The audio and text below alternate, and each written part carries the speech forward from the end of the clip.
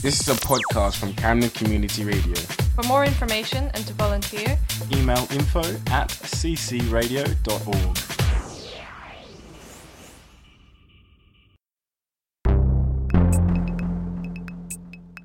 Hello and welcome to the 5th episode of Camden's Hidden Treasures. This is another long episode and it's a deep biographical exploration of a woman who did great things in the borough of Camden. I'm going to be meeting Sylvia, who's going to tell me all about this woman and introduce us to a place where you can learn more about her. I'm standing on the corner of Euston Road and Churchway, and as you can hear, it's quite a busy street. I'm about to meet Sylvia, who's going to tell me about Elizabeth Garett Anderson, and so we are meeting in the Elizabeth Garett Anderson Hospital. This is no longer a hospital, it's now the Unison building, and it's a brick building with Elizabeth Garett Anderson Hospital in black letters above the second floor, and it says that it was founded in 1866. To get in, I'm just going to go into the Unison building through the revolving doors and turn left. Let's go inside.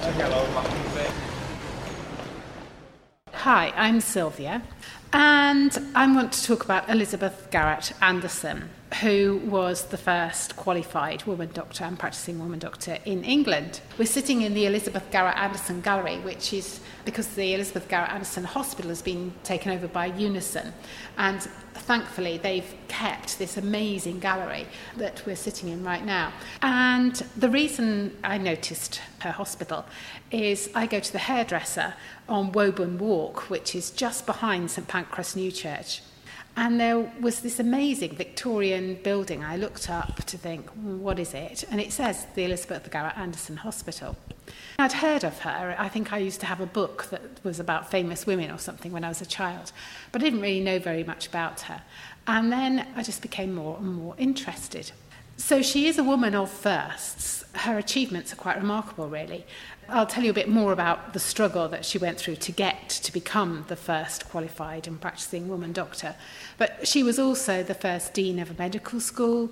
She was the first woman to set up a hospital for women. There were hospitals for women, but she was the first to set up one that was run entirely by women. She was the first woman on school boards, the newly set up school boards.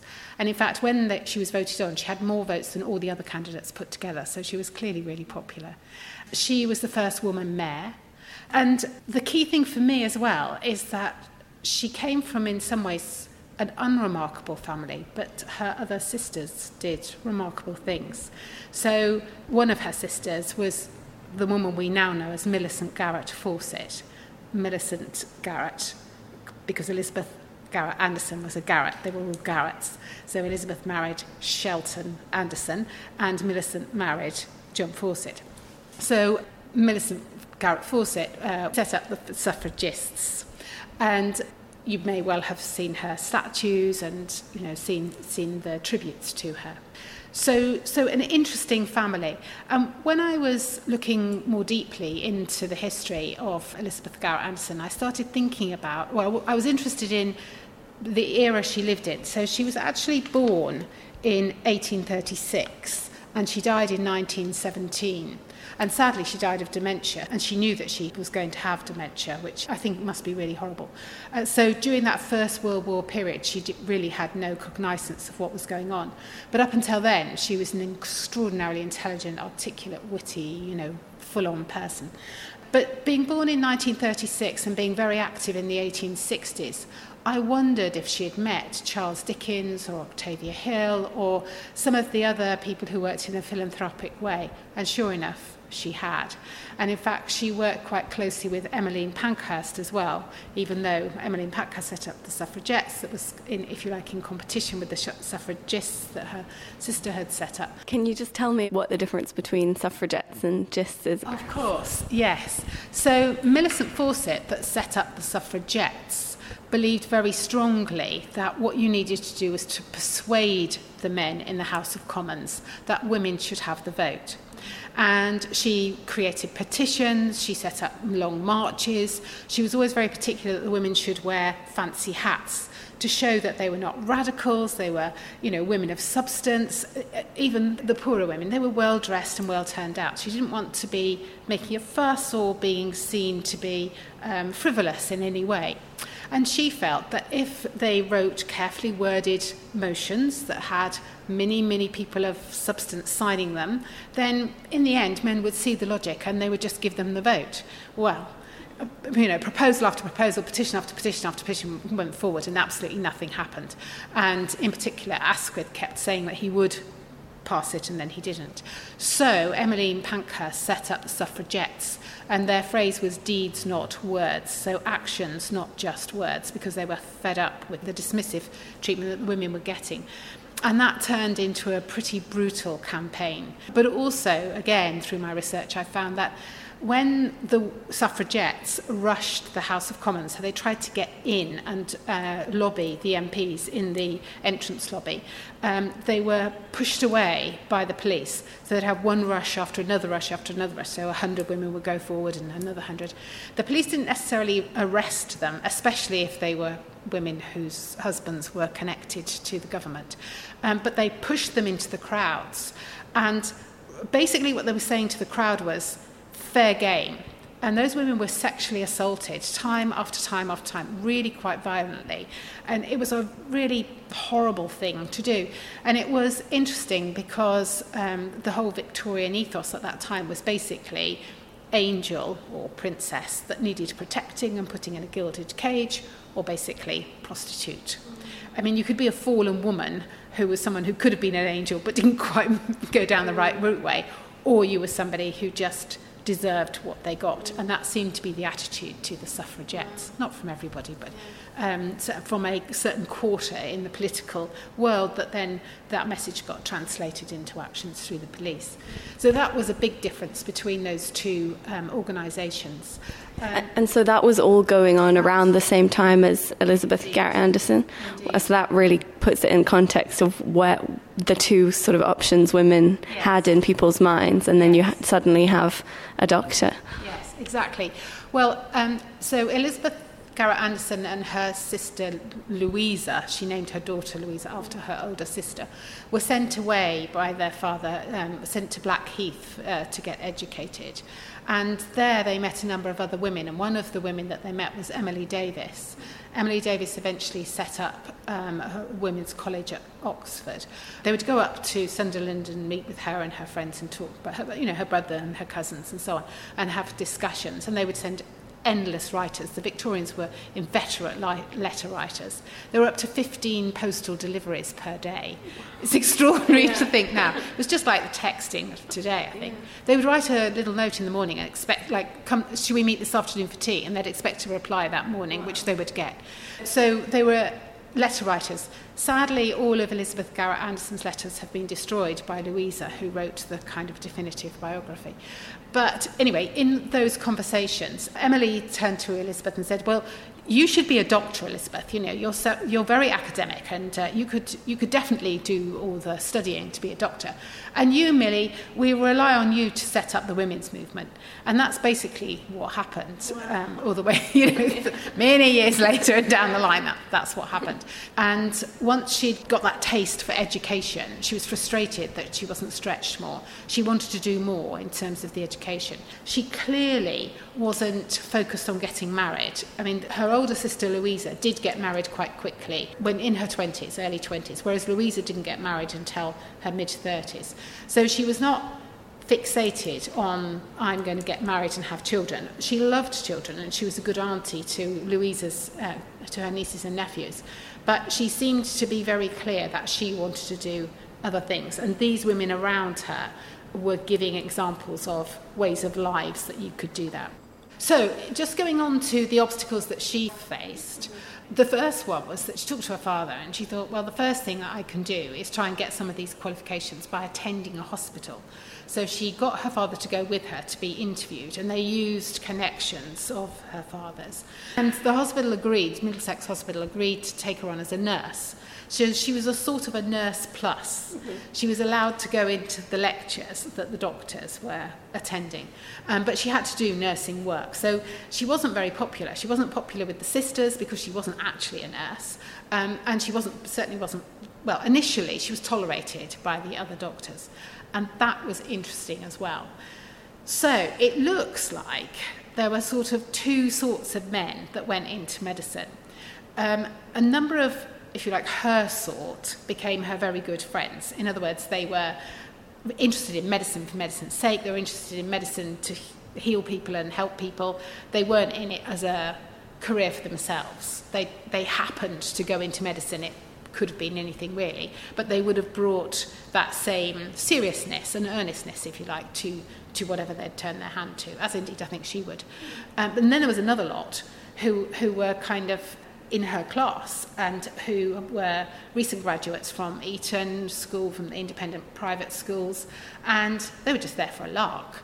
And so there was banter between them, there was banter against Elizabeth. They didn't really focus on their studies, they didn't do very well, they didn't answer questions, and gradually, although she started off really, really quiet and sort of like a mouse in the corner, she became more and more sure of herself because she was working in the wards and she was seeing things that were going on and she was interested. She was very rapidly putting two and two together and making four. So when they were questioning, when the lecturer was questioning and saying, so, you know, what do you think this might be? Or if we put this chemical with that chemical, what would happen? She actually was able to answer the question, and she did. And she would answer, and none of the men would be able to answer. And so then she became unpopular. So within a year of being in the Middlesex Hospital, she was devastated to find that there was a letter. A letter awaited her, basically, saying that she was dismissed. She could no longer continue her studies. And it was because there'd been a letter of complaint from the boys and the young men on her course, saying that she was a distraction and they couldn't have a woman there. They didn't want to be thinking about sex, and they didn't want to be being put off. And actually, it was because they were anxious that she was going to outshine them in the exams. So she was really upset and didn't know what to do. She tried lobbying. Her father came down and got angry. Nothing made any difference. But because she had got to know this man, I think it was James Plunkett, who was in the School of Apothecary, Joshua Plansket. He had qualifications and was on the board of the apothecaries, which was a guild and still is the Guild of Apothecary. He pointed out to her that she could get a qualification. He thought that she could get a qualification to dispense medicine through the apothecaries because the charter talked about people, it didn't talk about men or women. And so they applied, and the Guild of Apothecaries approached a barrister who looked at all the charters and said no, they would have to accept her, and she started down the route way. She had passed 2 exams, I think in anatomy and biology, so they stood good. But then she had to pass all these other exams and have 2 clinical periods. So she ended up going to St Andrews, Edinburgh, London Hospital School, all over really, trying to get these different, and succeeding in getting all the different pieces of the jigsaw. But none of them would allow her to, so long as she said, I'm not asking you to pass me in my MD, your Doctor of Medicine, then they would have her. Not all of them, but there were 1 or 2 who would be prepared to have her. So in the end, she got her qualification through the apothecaries. They immediately changed the charter to stop other women coming through and doing the same thing. So nobody else could go through that route way. So they changed it from saying people to just saying men? Yes. And she used that barrister to help her when she had difficulties. You know, throughout her life, he became her friend, really. So how did she ever become a qualified doctor, you may ask? By going to the University of Sorbonne in Paris. So basically, she read and heard about the fact that the Dean of Medicine in the Sorbonne had decided that he was going to allow women to qualify. And so she applied, got accepted, and of course had to do all her presentations in French, which she did. And it relied a lot on vivas. So you got given, I don't know, a bit of skeleton and asked, what was wrong with this? Or a photograph of, I imagine, a body or an actual bit of, a person, perhaps, I don't know.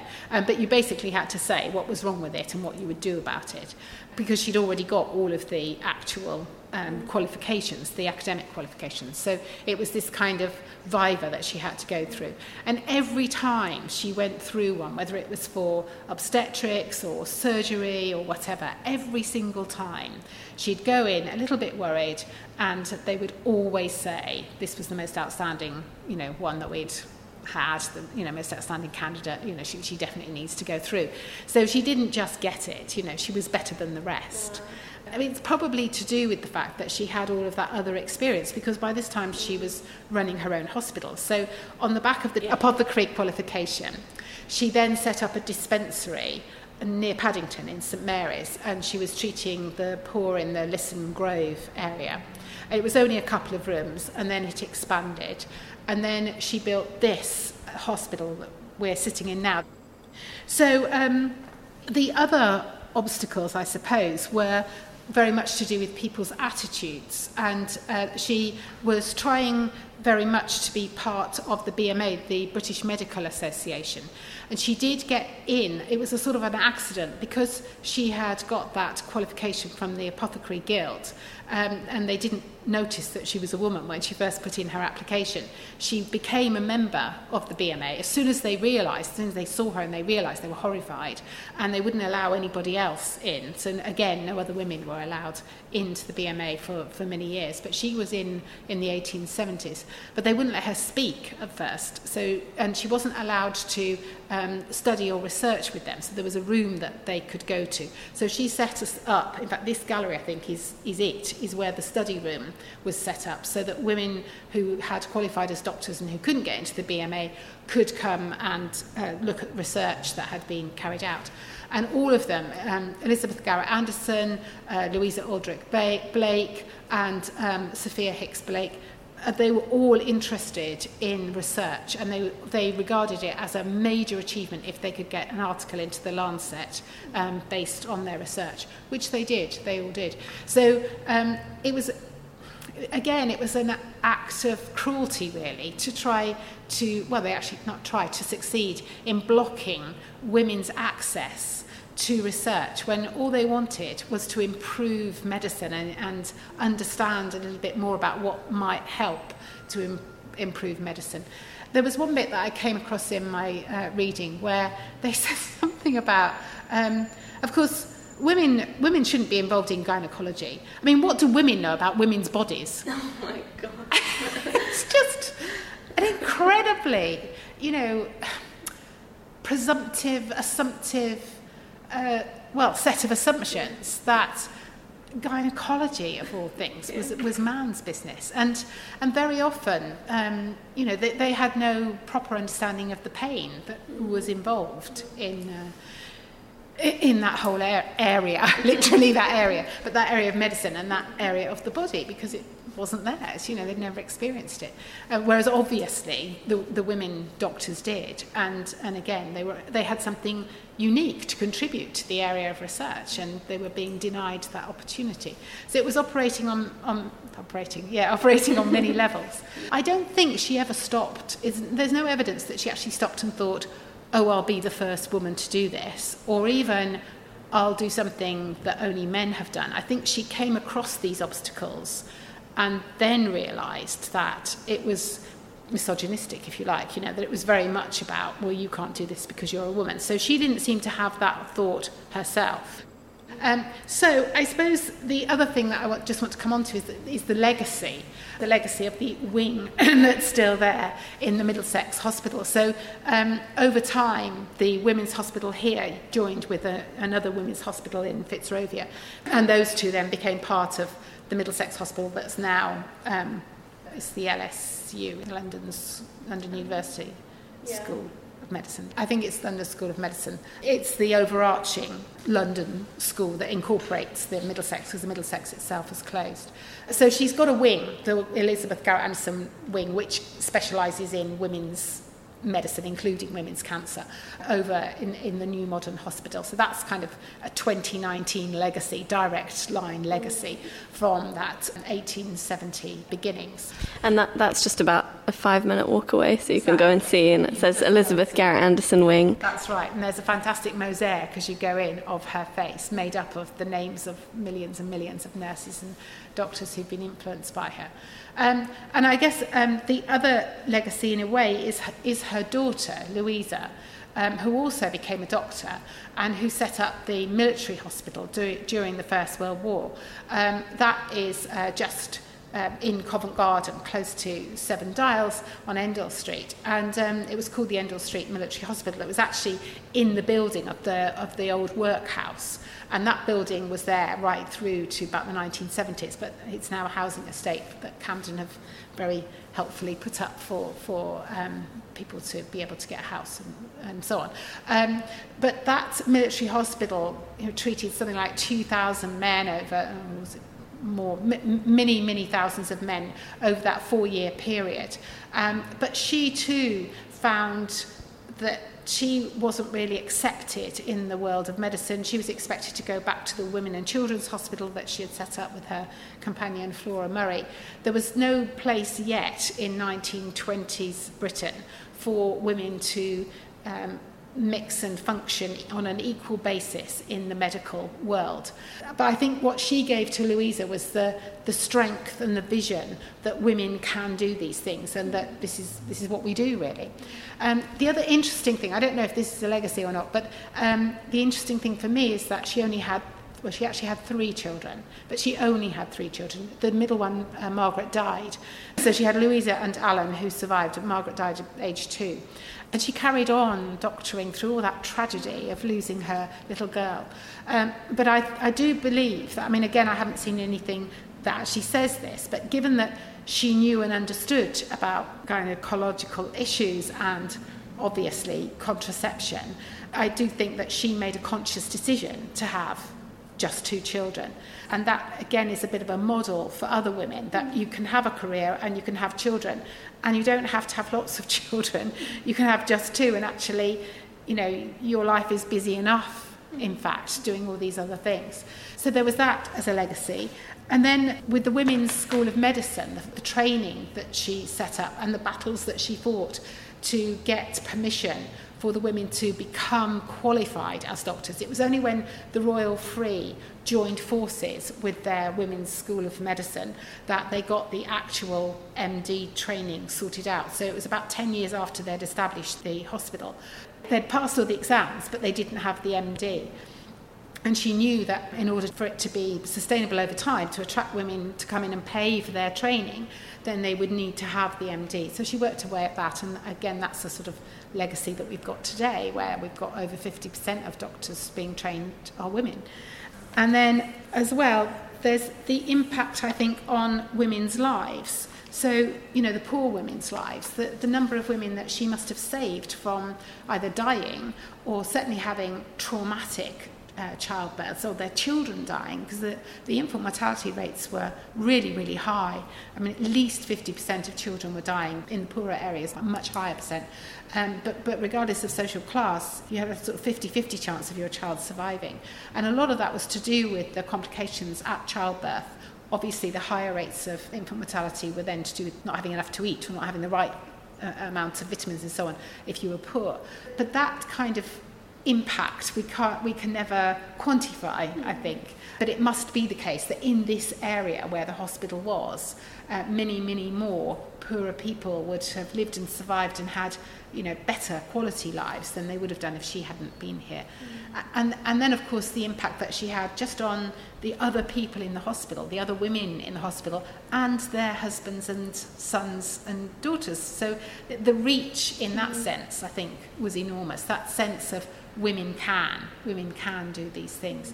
And I think that was obviously supported by the women's activity in the First World War. So the fact that the First World War kind of came almost on the back of the work that she'd already started helped to kind of solidify and cement that idea that women can do all sorts of things, including cleaning and driving trains and buses and trams and so on, which they'd never done before.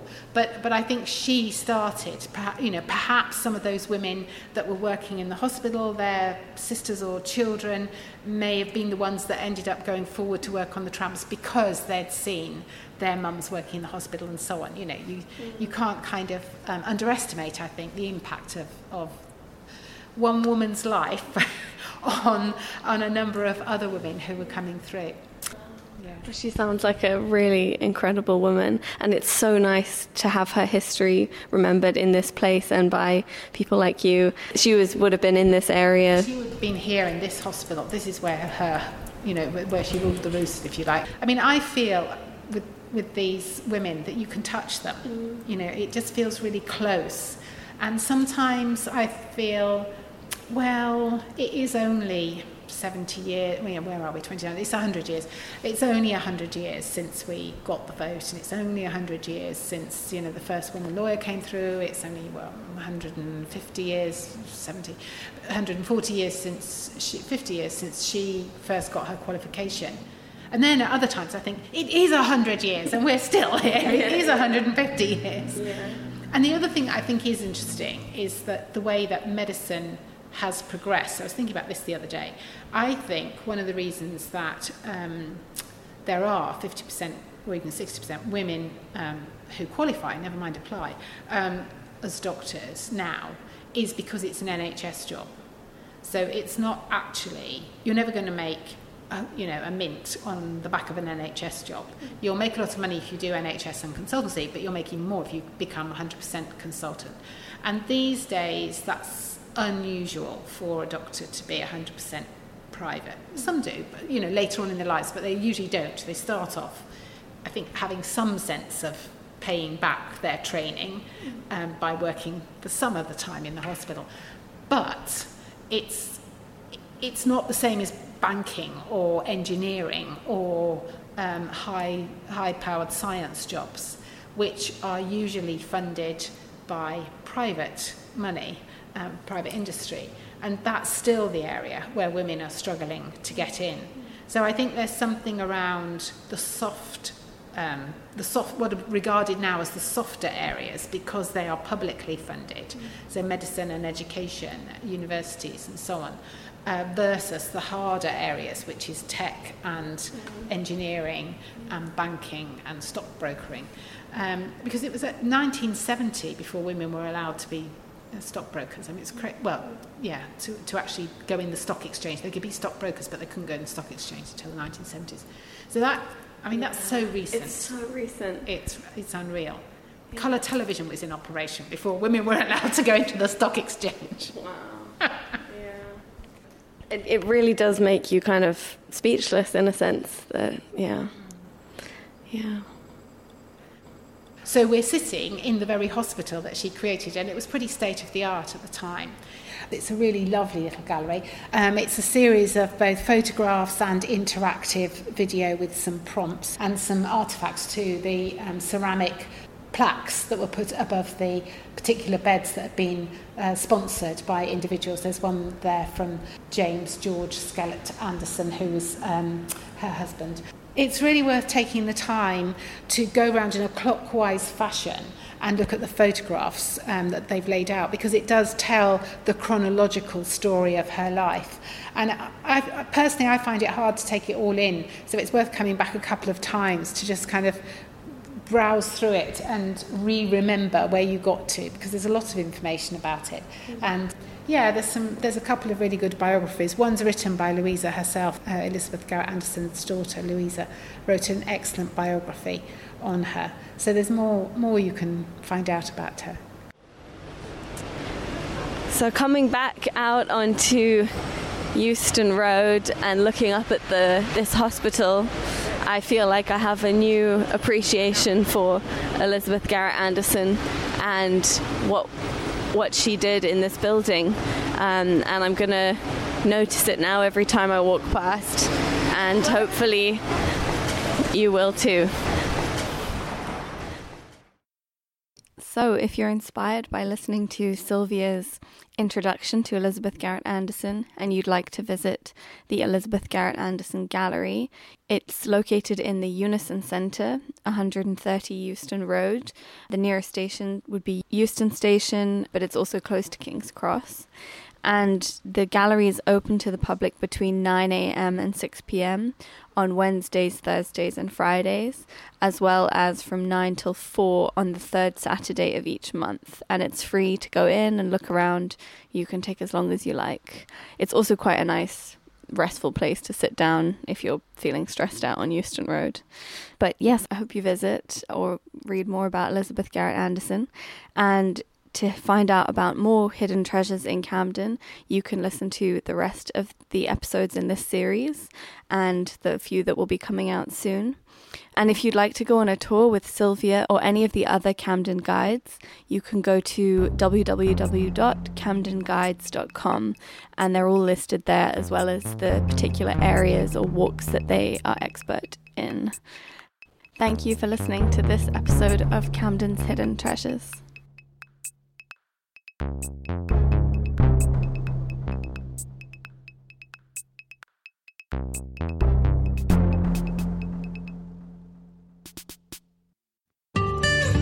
You are listening to a podcast from Camden Community Radio.